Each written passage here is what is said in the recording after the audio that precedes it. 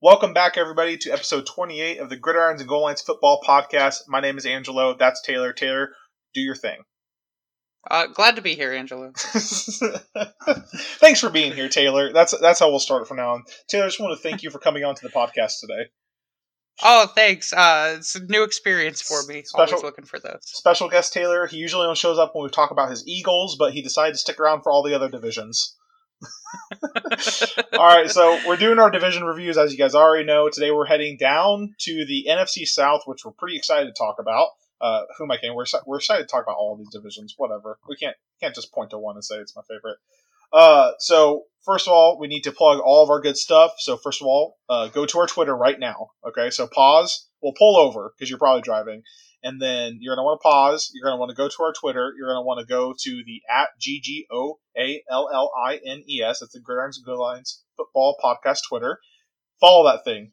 Comment at us or tweet at us or whatever it's called these days. And Taylor, where else can people find us? So you can find us pretty much anywhere podcasts are found. We do have a YouTube channel. Normally the casts get uploaded to that at about the same time as everywhere else. We're on Spotify, Google Podcasts, the Anchor app, Breaker, Radio Public. Pretty much everywhere. We're still not on Apple yet. Now, Taylor, did we get the kitchen sink compatibility yet from last episode? Not quite yet. Still working on, it's a very fluid process. Oh, that's funny. I was trying to think of another pun, but I can't think of one. So, that was a good one. Taylor gets it for today. Special guest Taylor, everybody. Thanks for coming. Yay! Episode over. So what should you guys be expecting today? Obviously, we're going to be going into some in-depth research and analysis on each division and their offseason so far. This includes free agent signings, staff personnel changes, draft picks. We're also going to be picking a team that has won the best offseason, the worst offseason, and a couple other things, okay? And just a reminder before we get started, we are recording remotely, so just keep that in mind if there's any technical difficulties as we experienced a couple episodes ago. So thank you for being patient with us through that, and thank you for listening. And let's start talking about the NFC South. So just a reminder, we start at the top of the standings from last year. So, of course, we're going to head on down to New Orleans, talk about the Saints real quick. So no major staffing changes in New Orleans. No surprise, as they have had great campaigns the last few years. The quarterback room has changed up as Teddy Bridgewater left to get his starting job in Carolina. Taysom Hill remains on the roster, but likely not in the backup quarterback role, as the Saints signed Jameis Winston to a one-year deal. Breeze also signed a 2-year extension, but that doesn't necessarily mean he's going to play 2 more seasons, as there's plenty of speculation that this could be his last year. Taylor, do we think that Winston found his best 2020 opportunity? Given that the Saints were a team willing to sign him, I think he probably did, yes. Well, I don't know. Jameis Winston is one of those guys where I just feel like if he has the correct coaching, possibly could be an average quarterback. Well, I think he could actually. I mean, he certainly has the potential to be above average. Is the thing. Yeah. I don't know why he has such a turnover problem, but he's actually just such a gifted quarterback with such tremendous attitude problems. I saw a post from him recently where he basically said that, in his opinion, he's one of the greatest quarterbacks to ever play the game. Okay, I saw that. So that wasn't a joke? That was a real quote? Know. Okay, because I saw that and I was like, oh, that's a funny. I didn't know that was a sarcastic Instagram account, and I just kept scrolling. I think that Jameis Winston found, I don't know if it was the best 2020 opportunity. I think the best 2020 opportunity may have been the Patriots, but I don't know. I think it was a good 2020 opportunity for him. I think that it is a better backup than Taysom Hill, because I don't think Taysom Hill is a pure quarterback. I think he's an exciting player, and I think that I like watching him play football, but I don't want to watch him play quarterback for the New Orleans Saints. I agree. It's as simple as that. I'd rather see Jameis Winston do it. So the Saints quietly had a great free agency signing period. They re-signed some key veterans, but also brought in Malcolm Jenkins, the former Eagle. The 32-year-old was signed to a 4-year, $32 million deal with about half that guaranteed. The Saints sprinkled cap space throughout the team in free agency with depth pickups. Primarily, the defense was focused on the Saints were ranked 20th in passing yards allowed last season. Do we think that addressing the pass defense is the key in this division now, Taylor? Uh, I'd say probably. You know, if you look at whatever passing attack we're going to see out of Tampa Bay, you know, with Mike Evans and Tom Brady, and then we still have, you know, Matt Ryan and Julio in Atlanta. And, you know, Teddy Bridgewater is no slouch Yeah, at and quarterback. And they have some solid weapons over there in Carolina. Definitely not the same caliber as the Falcons or the Buccaneers. But, you know, that Carolina offense is definitely a team that could win games. yeah, I mean, I think and we're obviously going to get to Carolina, but I think the thing about the Carolina offense you're going to see is they are the fastest team in this division, but we're going to figure out later on if speed kills. All right, so perhaps the biggest offseason addition for the Saints was the 2-year deal for Emmanuel Sanders. Sanders is 33, but has had a great last 20 games with both the 49ers and the Denver Broncos. Obviously, Emmanuel Sanders was a big get for the 49ers recently. So, considering the consistency with the Saints, do we think that Sanders could be the element to get the Saints deep into the playoffs, Taylor? I don't think so. I think he's a solid acquisition for the team. I think he's a good player, even still, and is going to be helpful. But I don't think 33-year-old wide receiver of Emmanuel Sanders' caliber is going to be the difference between not choking in the playoffs for the fourth straight year and actually, you know, making it somewhere. Yeah, and this isn't a question here, but like, in your opinion, what should have been addressed in order for them to stop getting those situations in the playoffs? Honestly, it really feels like they needed to work on their defense a bit. I think especially their secondary. Yeah, They have a good secondary, but if you watch their playoff runs, they just get torched by a miracle play mostly. You know, late in a playoff game and lose. yeah. I would probably agree with that. So the Saints had a pretty quiet draft, but draft pick Cesar Ruiz, who is a guard center, versatile player, and Zach Braun, a linebacker, are both highly regarded and had great careers in the Big Ten. So, I mean, that's okay, I guess. But for the most part, the Saints kind of just remained the same, other than picking up Emmanuel Sanders and Malcolm Jenkins, which combined age, they are 65 years old. So it's like they definitely went with the veteran experience. And I think the Jameis Winston signing isn't much to think about right now. So I don't know. The Saints did Saints things, I guess. I think they're banking on their team being what it needs to be. Um, Atlanta Falcons, despite underperforming since the Super Bowl loss 3 years ago, Dan Quinn will continue to be the head coach of the Falcons. There was some mix around in the defensive coaching staff. Should there have been a change of head coach, though, Taylor? Like, should Dan Quinn have a job this year? See, that's a really tough question for me because obviously, like you said, they haven't been doing well since the Super Bowl loss, but they still so like last season they started off abysmally, and then there was threats of Dan Quinn getting fired, and apparently because the players like him so much, they started playing better and did super well. And if they're capable of that, was the problem with the head coaching, or is it like player motivation at this point? I don't know. It's weird. It's definitely like it reminds me of Marvin Lewis for the Bengals. That's what it reminds me of. And Marvin Lewis stayed at the Bengals way too long and drove that franchise into the ground. So I don't think that the Falcons should hang on to Dan Quinn much longer, especially if they have another sub 10-win season. It is worth noting we see a lot of head coaching changes in the NFL, but very rarely do you see a new head coach come into a team with veteran leadership like Matt Ryan and Julio Jones. You know, if you look at like all the problems in Cleveland, every time they swap a head coach, they have a 2 or 3 year like rookie quarterback that has to work with that. Right. Teams frequently have to deal with new quarterback and a new coach, and like I think if they wanted to swap out a coach, it would be right now, next season, whatever. Because Matt Ryan isn't going to be in the league too much longer at this point. Yeah, I don't think so. I think that Matt Ryan's done. I really think Matt Ryan has done as much as he can in his NFL career. And, I think at this point, we're going to start seeing a downward slope from him, honestly. But that will come in the division predictions later on. We'll get to that later. So, March was a busy month for the Falcons. Devonta Freeman, Desmond Trufant, and Austin Hooper all found new homes as they departed from the Falcons. Freeman and Trufant were released, and the extension could not be agreed upon for Hooper. So However, Atlanta did trade for Hayden Hurst. They sent a second and a fifth, and they also received a fourth along with Hayden Hurst. They signed Todd Gurley to a one-year deal, which, if I remember correctly, Taylor likes this a lot, and picked up veteran Dante Fowler, who just came off 11.5 sack season for the LA Rams. What is our opinion of these veteran moves? How do we feel about the swap of Hooper to Hurst at tight end? Okay, so I'm going to start with what could maybe be considered a little bit of a hot take here. Okay. But Devonta Freeman, Desmond Trufant, and Austin Hooper are all significantly worse than the money they were asking for. Ooh. Every single one of them. And there's a reason Devonta Freeman, as of the time of this recording, is not on a team right now. Ooh, that's a hot take. That's a hot take. That was my sound effect.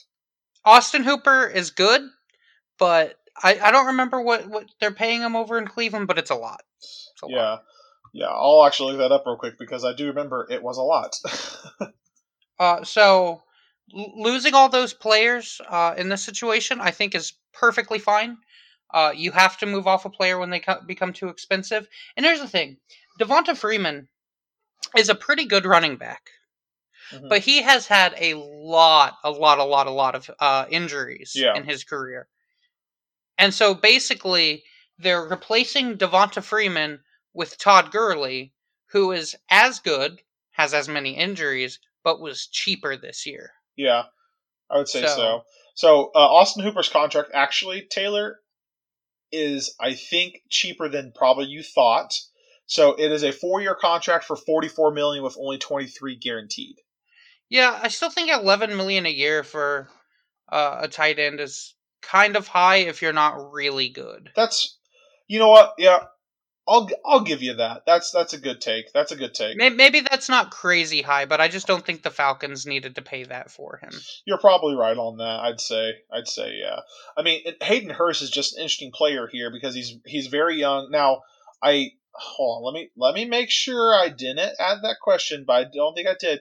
How do we feel about the Hayden Hurst trade? Do we feel like it was a good even trade, sending over the second and the fifth and receiving Hurst in the fourth? It might have been a bit high. Think so?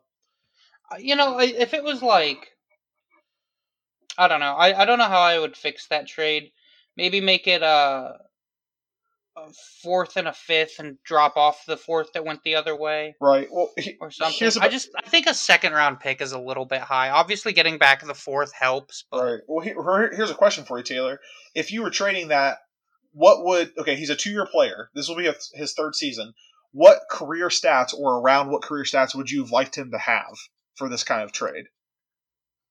I mean, probably around what? Probably around 100 catches for a tight end, maybe close to 1,000 yards for a tight end, probably a few touchdowns. Maybe probably more. Okay, well, here's the deal. In his career, he's had 43 catches, 512 yards, and 3 touchdowns in 2 seasons. See, that's not a lot. I don't love it, Taylor. I don't love it. Okay. He's not bad, right? But could you have drafted a tight end in the second round for that pick? You could have, and you could have drafted a good one, because this was a good tight end draft. So it's weird. I feel like the Falcons just felt like they had to do it for some weird reason. Now, with all that said, I think Hayden Hurst is going to have a good year because tight ends, historically, just do really well in Atlanta. Yeah, I agree. And there's a reason why Austin Hooper wanted to get paid, because he knew he was doing really well in Atlanta. Maybe not as well for $11 million, but I think Matt Ryan likes throwing to a big tight end who can run routes really well, and Hayden Hurst is that. So, okay. The Falcons went heavy on defense in the draft. This is no surprise, as the Falcons were in the bottom 12 of most defensive categories this past year and have been on a decline since their Super Bowl loss. Considering how productive the passing offense was last season, should the Falcons have focused more money on the defense? Or is the $6 million investment in Gurley worth trying to jump from their bottom 3 rushing offense? Well, I've already expressed that I think that the Gurley deal is worth it. $6 million is really just not that much in this league right now. Right, okay. I mean, point of fact, the Falcons are paying Todd Gurley less money this year than the Rams are. Right. Funny how that works out. Looking at you, Miami and Tennessee and Ryan Tannehill last year. Well, I guess I'm just wondering, Taylor, though, like, I know it's $6 million. I know it's not a lot of money. But when you're looking at the abysmal defensive situation with the Falcons, like, and you're looking at how productive the pass offense is for the Falcons, why not put that $6 million into defense instead of going for a running back that you're not even going to use? Well, I think they are going to use their running back. Sure, but I don't think I mean, do you think that they really get out of a bottom 10 rushing offense with Todd Gurley? I think that's the kind of hope that they're going for. Okay. They look at how Todd Gurley was, a couple seasons ago, and you're hoping, okay, you spend $6 million 1 year, either he's still Todd Gurley and we got a steal, or he's not and we're out $6 million. Okay. So I guess the real question here is, Taylor, as we wrap up the Falcons, did the Falcons address the correct issue this offseason? Even though I like a lot of the moves that they made, I still don't think that they quite addressed the correct issue. They definitely needed to put more into their defense. I just don't think the Todd Gurley deal is what stopped them from doing that. That's fair. But their defense definitely needed more work. And they should have, in theory, freed up a fair bit of money with the players that they decided not to pay. And I don't have in front of me what their available cap space is, but I feel like they have money left and they're just kind of not using it. So yeah, let's see. I did look that up and it was small. Yeah, it's $3.9 million. Oh, okay. So they are using up all their money. They didn't have a lot of cap space to begin with, if I remember correctly. They have a lot tied up in Matt Ryan and Julio Jones, obviously. Yeah, I was going to say, I think Matt Ryan at this point is a bit overpaid as a quarterback. I believe he's in, the low 30s? Yeah, something like that. And he really should be closer to the, $28 million mark at this point. The league's kind of moving off from his style of quarterback. Yeah. Julio, I mean, you pretty much have to pay him that amount of money. Oh, yeah. It's really hard to pay a receiver that much, but it's Julio. Yeah, I mean, just looking at his contract real quick, yeah, he's in a 3-year extension so he's making $32 million a year, and that's fine. Wait. No, sorry. 32? No. I lied. 22, sorry. Yeah. 22. And that's, for Julio Jones, that's definitely fine. It might still be a little steep, honestly, but yeah, 32. I would 32. Sorry, I would try to trade Julio if he was getting 32 mil a year. Yes, I don't know numbers. I don't know how to do math, obviously, on the fly. So, all right, let's move down to Tampa Bay. So, what more is there to discuss than Tom Brady and Rob Gronkowski come to Tampa Bay? Luckily, we already discussed that with Tom Brady a few episodes ago, which was our first episode this season. So, go back to that episode. I believe it was episode 25 or maybe 23 or 24. So, check that out if you want our hot takes on the Tom Brady deal. But now, what do we think about Gronk coming back? Because we didn't cover this. Should this mean different homes for Cameron Brate and O.J. Howard in the coming years? Do we really think that the Buccaneers should count on Gronk being around for a while? What do you think, Taylor? Yeah, I don't necessarily see Gronk sticking around too much. Right. We talked about it in the first episode and maybe why he left the Patriots and stuff, but a lot of it was injuries and just the physical way that Gronk plays. He's not going to stop getting those, and he's going to play a season, maybe two, get 19 more concussions, and realize maybe I should go back to reality TV. Yeah. Working for the WWE. Yeah, I think that I hope that the Buccaneers can find the money to keep one or both Cameron Brate and O.J. Howard, because essentially what's going to happen is they're paying Robert Gronkowski $10 million this year. I think what you've said is exactly what's going to happen. I think he's going to get hurt this year. I think he's going to get hurt a lot this year. I think he's going to play less than 9 games this year, which is going to be the issue for him. And I hope the Bucs realize that they don't have to have Rob Gronkowski to have a good Tom Brady, because they have 2 very capable tight ends for Tom Brady to throw to. And that's what I hope the Buccaneers kind of see. But I don't know. I think they've got Tom Brady Google glasses on right now, and whatever Tom says, they're going to do. So the Bucs also did other things in the offseason, believe it or not. They spent the beginning of the offseason re-signing veterans Jason Pierre-Paul. Yes, he's still in the league. And then Ndamukong Suh, also still in the league. Shaquille Barrett was also tagged. These 3 players accumulated 30.5 sacks together last year. To be fair, 19.5 of those were Barrett's, but hey, still, pretty good numbers from 3 players. Yeah. The Bucks also had one of the best 3 first rounds that I think in the entire draft. They traded up to nab Tristan Wirfs, who went as the 3rd tackle selected. He probably should have been the 1st.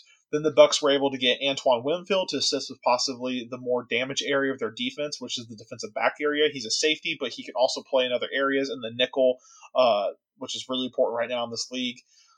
And after several years since having a legitimate running back, the Bucks did draft Keyshawn Vaughn, a promising running back out of Vanderbilt. I really think that they did spectacular in their first 3 rounds, considering the already pretty good offseason they had. The Bucks still did not do enough to address their secondary, though, in my opinion. Last season, they ranked 30th in passing yards allowed and 25th in passing touchdowns allowed. Should the Bucks have focused more on a high-caliber defensive back in the draft with the first-round pick, other than an offensive tackle? Winston was sacked 47 times last year, but what do you think, Taylor? So, yeah, I mean, first of all, the 47 sack thing, it's definitely a high number, but if you watch, definitely some of that is just a lot of Jameis Winston inexperience. Right. But yeah, I think Tom Brady, part of the deal for them getting him was that he wanted a better offensive line. So maybe it was requisite that they drafted this lineman. But, if you look at the league, look at the division, talked about, Teddy Bridgewater having some weapons and being fine. But then you've got, Drew Brees with Michael Thomas and Emmanuel Sanders, Matt Ryan with Julio Jones. You got to do something to stop them. Yeah, I would agree with you. Yeah. But then also, that's another thing, though. It kind of skews the stats a little bit. They're obviously going to be, worse at stopping passing when they're in a division with those, quarterbacks and receivers.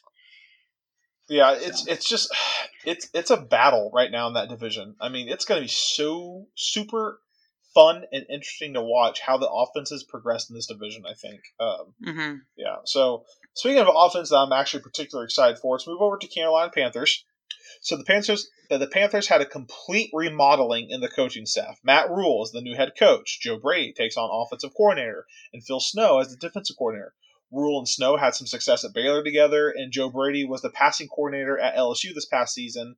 AKA Joe Burrow's coach, pretty much. Did Dave Tepper go in the right direction with this new coaching staff, Taylor? It's really hard for me to say. I've seen some coaches, some coaching staffs go places, and I definitely wasn't big on them, and they turned out fine. And then there are definitely coaches a lot, which I'm worried that this will happen. I'm really high on the Mike McCarthy signing in Dallas, for example. Right. But given the team in Dallas and the expectations they have, I just have this feeling that Mike McCarthy, at least this season, is going to be very disappointing. And so, if good coaches can be disappointing, then it's really hard for me to rally behind, someone who lacks experience. Yeah, I would agree with you there. I think that's actually really good insight. Thank you.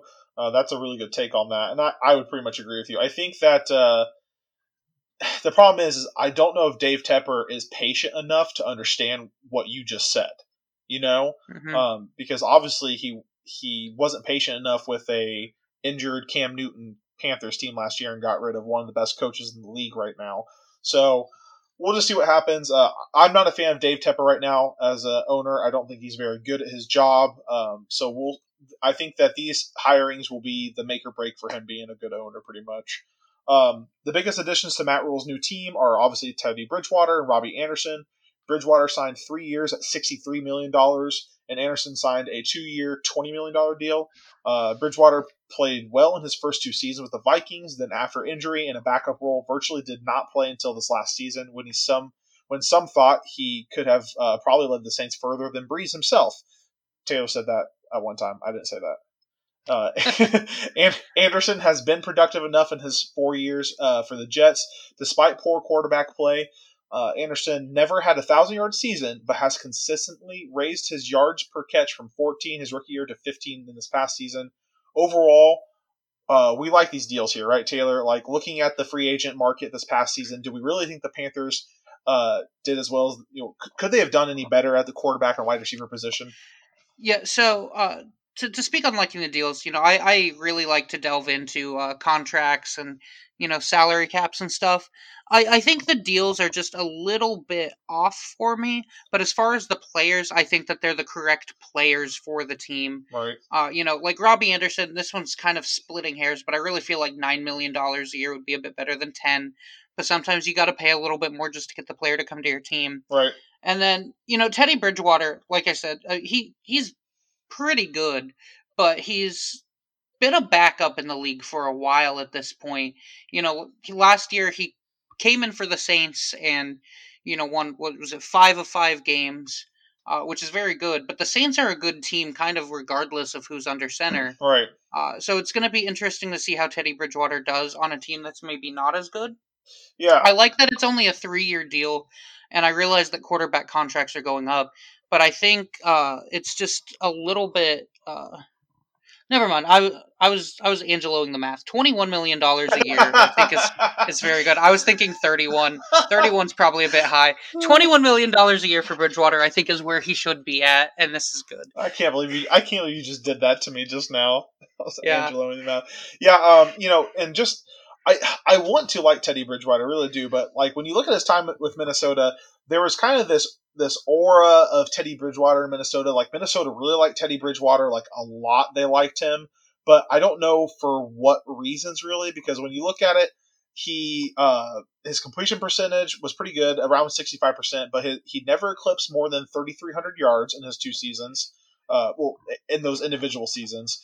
And then 14 touchdown was his highest year, with a 12 interception as his highest year. So he hasn't been spectacular. Honestly, like his best year was last year when he played just a handful of games. Those stats weren't spectacular, but at the time he played for the Vikings, they weren't geared as much for a passing attack. They were definitely a rushing and defensive team. Yeah. And he had a winning record there. Yes, he did. I mean, he went. Pretty sure they went to the playoffs with him. He was a team captain even. So it's definitely interesting. I'm hoping this isn't a Nick Foles situation where he ends up just not performing well for the team. So that's my biggest fear. Nick Foles hasn't yet performed poorly for a team, really.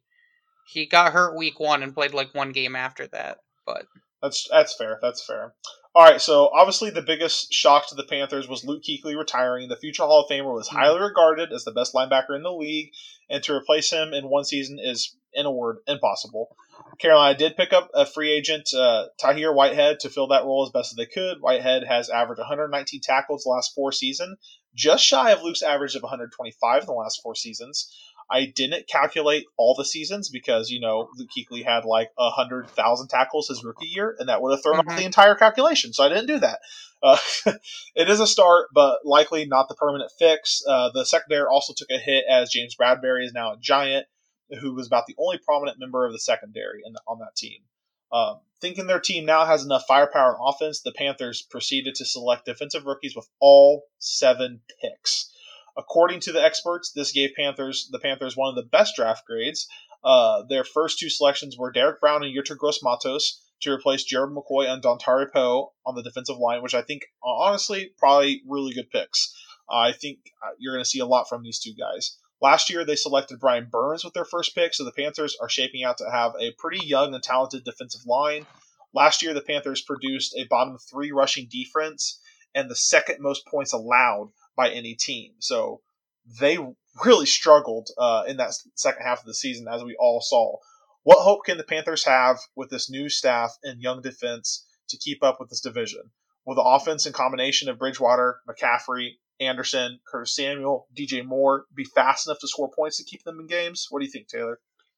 So real quick, I want to give a little bit of insight about that statistic about them being so bad at the rush defense. Yeah. So, in general, their rush defense was not good. But part of what makes it so much worse than it was is their offense, outside of Christian McCaffrey, had a lot of struggles last year.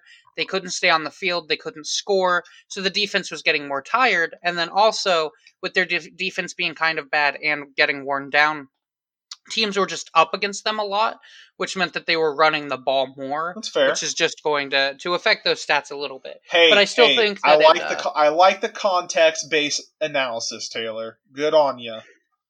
But that being said, I definitely think that it still needed to be worked on. I agree basically with them spending all of their draft picks on the defense. I think overall the offense is pretty solid.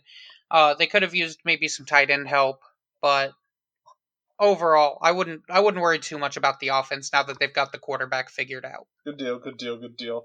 So we're looking comfortable. You think with the Panthers? I do think we're looking comfortable.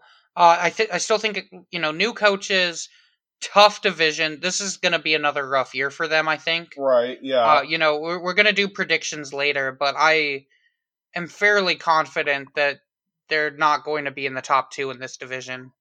Yeah. I mean, I think that's definitely a given. They might be able to compete for that third place though. It's possible. So we'll definitely see. So, alrighty, let's get to the big winner of the NFC South. So who won the NFC South this year? The fans. The fans. Those are the winners of the NFC South. Explain. Okay, so here's the thing. Okay. If you look at successful quarterbacks in the league right now, yeah, like who are the best quarterbacks in the league? It's all these young, athletic talents. Lamar Jackson was MVP. Patrick Mahomes was MVP. The year before that, had he not gotten hurt, Carson Wentz would have been MVP. But this division, we have Tom Brady, Drew Brees, Matt Ryan. Yeah. Pretty much like the remaining three pillars. I guess, Phillip Rivers kind of exists in this league somewhere. But there's still like the three like tiers of, tall white guys who stand still and throw the ball. So, well, other than Drew Brees isn't tall. Sure. But he feels like it. Yeah. It's a personality. Yes. Thing. Can you imagine? Hold on, pause on that. Can you imagine a world where the Panthers got Phillip Rivers and we saw Phillip Rivers, Matt Ryan, Tom Brady, and Drew Brees in the same division play each other? And then the Colts have Teddy Bridgewater, and I'm feeling a little bit better about that. You're right. This sounds great. Oh man, what could have been? I'm so mad at Phillip Rivers now. Ugh. It's actually the Colts' fault. They tunnel visioned on him and gave him an offer he couldn't refuse. They tunnel visioned on him. That's a great point. Yeah. To be more specific, that's really the fans are definitely the big winners. I do think that you've got to pretty much look at the Bucs and say they're the big winners because of Tom Brady and everything. Right. But I agree. I can't wait to watch the NFC South. Every game that's a division game. I cannot wait to watch them because I'm actually really excited to see the high speed of the Panthers offense. Actually, who is the biggest loser though? The Falcons. Yeah, you think so? They just didn't do enough. Yeah. I said not top two. I have a feeling the Panthers are going to finish fourth in this division, but I still think that the Falcons improved far less than the Panthers did. Yeah. The Panthers got their quarterback. They got a new coaching staff, which could be good, could be not, but they made a change, and they're hoping for some positive, something out of that. What did the Falcons do other than save some money on some players? Take a chance on Todd Gurley? Hopefully it works out. Maybe it doesn't. Yeah. Probably doesn't. It definitely just feels like the Falcons have just been sliding back and back and back into just this very blah team ever since their Super Bowl loss, which is just unfortunate for their fans and for their team culture. So I'm going to say the biggest loser probably also was the Falcons. The biggest loser also could probably be Drew Brees' ability to win an MVP this year. Maybe. So what was the biggest need filled, Taylor, and what was the biggest need ignored? So the biggest need filled, I have... There are two, and I can't really decide on which one it is, but it's either the quarterback position for the Panthers or the quarterback position for the Buccaneers. Yeah, that's a toss-up. That's tough. I think it's the Panthers, though, because as many turnovers as Jameis Winston has, he still threw 5,000 yards and 30 touchdowns. So. Yeah, so I'd probably agree with you that the Panthers attempting to build was the biggest need filled, if that makes sense. So I don't know why they're not my winners of the offseason. Well, I know why, but yeah, anyway. So what about the biggest need ignored? It's definitely for me. The Atlanta secondary. Yeah, I'm tossed up between the Atlanta secondary and the entirety of the defense of the Panthers. Not really looking into any veteran leadership. So the thing, yeah, they could have used some veterans, but they did make attempts to address their defense. Yeah. So you can't really say that they ignored it. Maybe they didn't make all the right moves. That's fair. Yeah, you're correct. Yeah, I mean, it's got to be the Falcons here. The Falcons are just, it's funny because I want to say the Falcons will finish fourth, but you're right. They probably won't. But they probably, even if they don't finish fourth, I think they're still going to be the worst team in the division. That could be, at least like roster wise. We do have the new coaching coming into Carolina with, all of the pandemic and loss of OTAs and off-season stuff, which is a lot of why I think the Panthers are going to finish last. Yeah. Just the Falcons have familiarity, but... Yeah, we shall see. All right, everybody, we're there. There is all the information you need about the NFC South. You don't need to go anywhere else now. You don't need to go to any other news outlet. You can end this and you can tell all of your friends about all the information you learned here because you don't need any other information, obviously. Also, make sure you go to our Twitter. That's at GGOALLINES. That's the Gridirons and Goal Lines Football Twitter. So please go follow that, tweet at us, tweet us questions. We'd love to answer your questions and tell a friend about us. Share us, subscribe, like, comment, all the things that you can do on all the platforms that you can do. All right. So, real quick, just want to throw this in at the end. We've had some more, 30-minute podcasts aren't exactly what I'd call bite-sized, but compared to what we did last season, we've had some more bite-sized podcasts recently. Yeah. But for those of you who are new, just joining us, maybe don't know, I'm a Colts fan. Angela's a Titans fan. Next up, we're doing the AFC South. We could be here a while, just so you know. I don't have a plan yet, but I'm going to attempt my best to make sure that we don't bore you guys. But it's going to be tough because I write the scripts, and it's just going to be one of those things where it's going to be a tough one. So please just enjoy next episode. But so, all right, everybody, thank you so much for listening, and we will talk to you next time about the greatest division in football history. Probably not. The AFC South. All right, bye. Bye.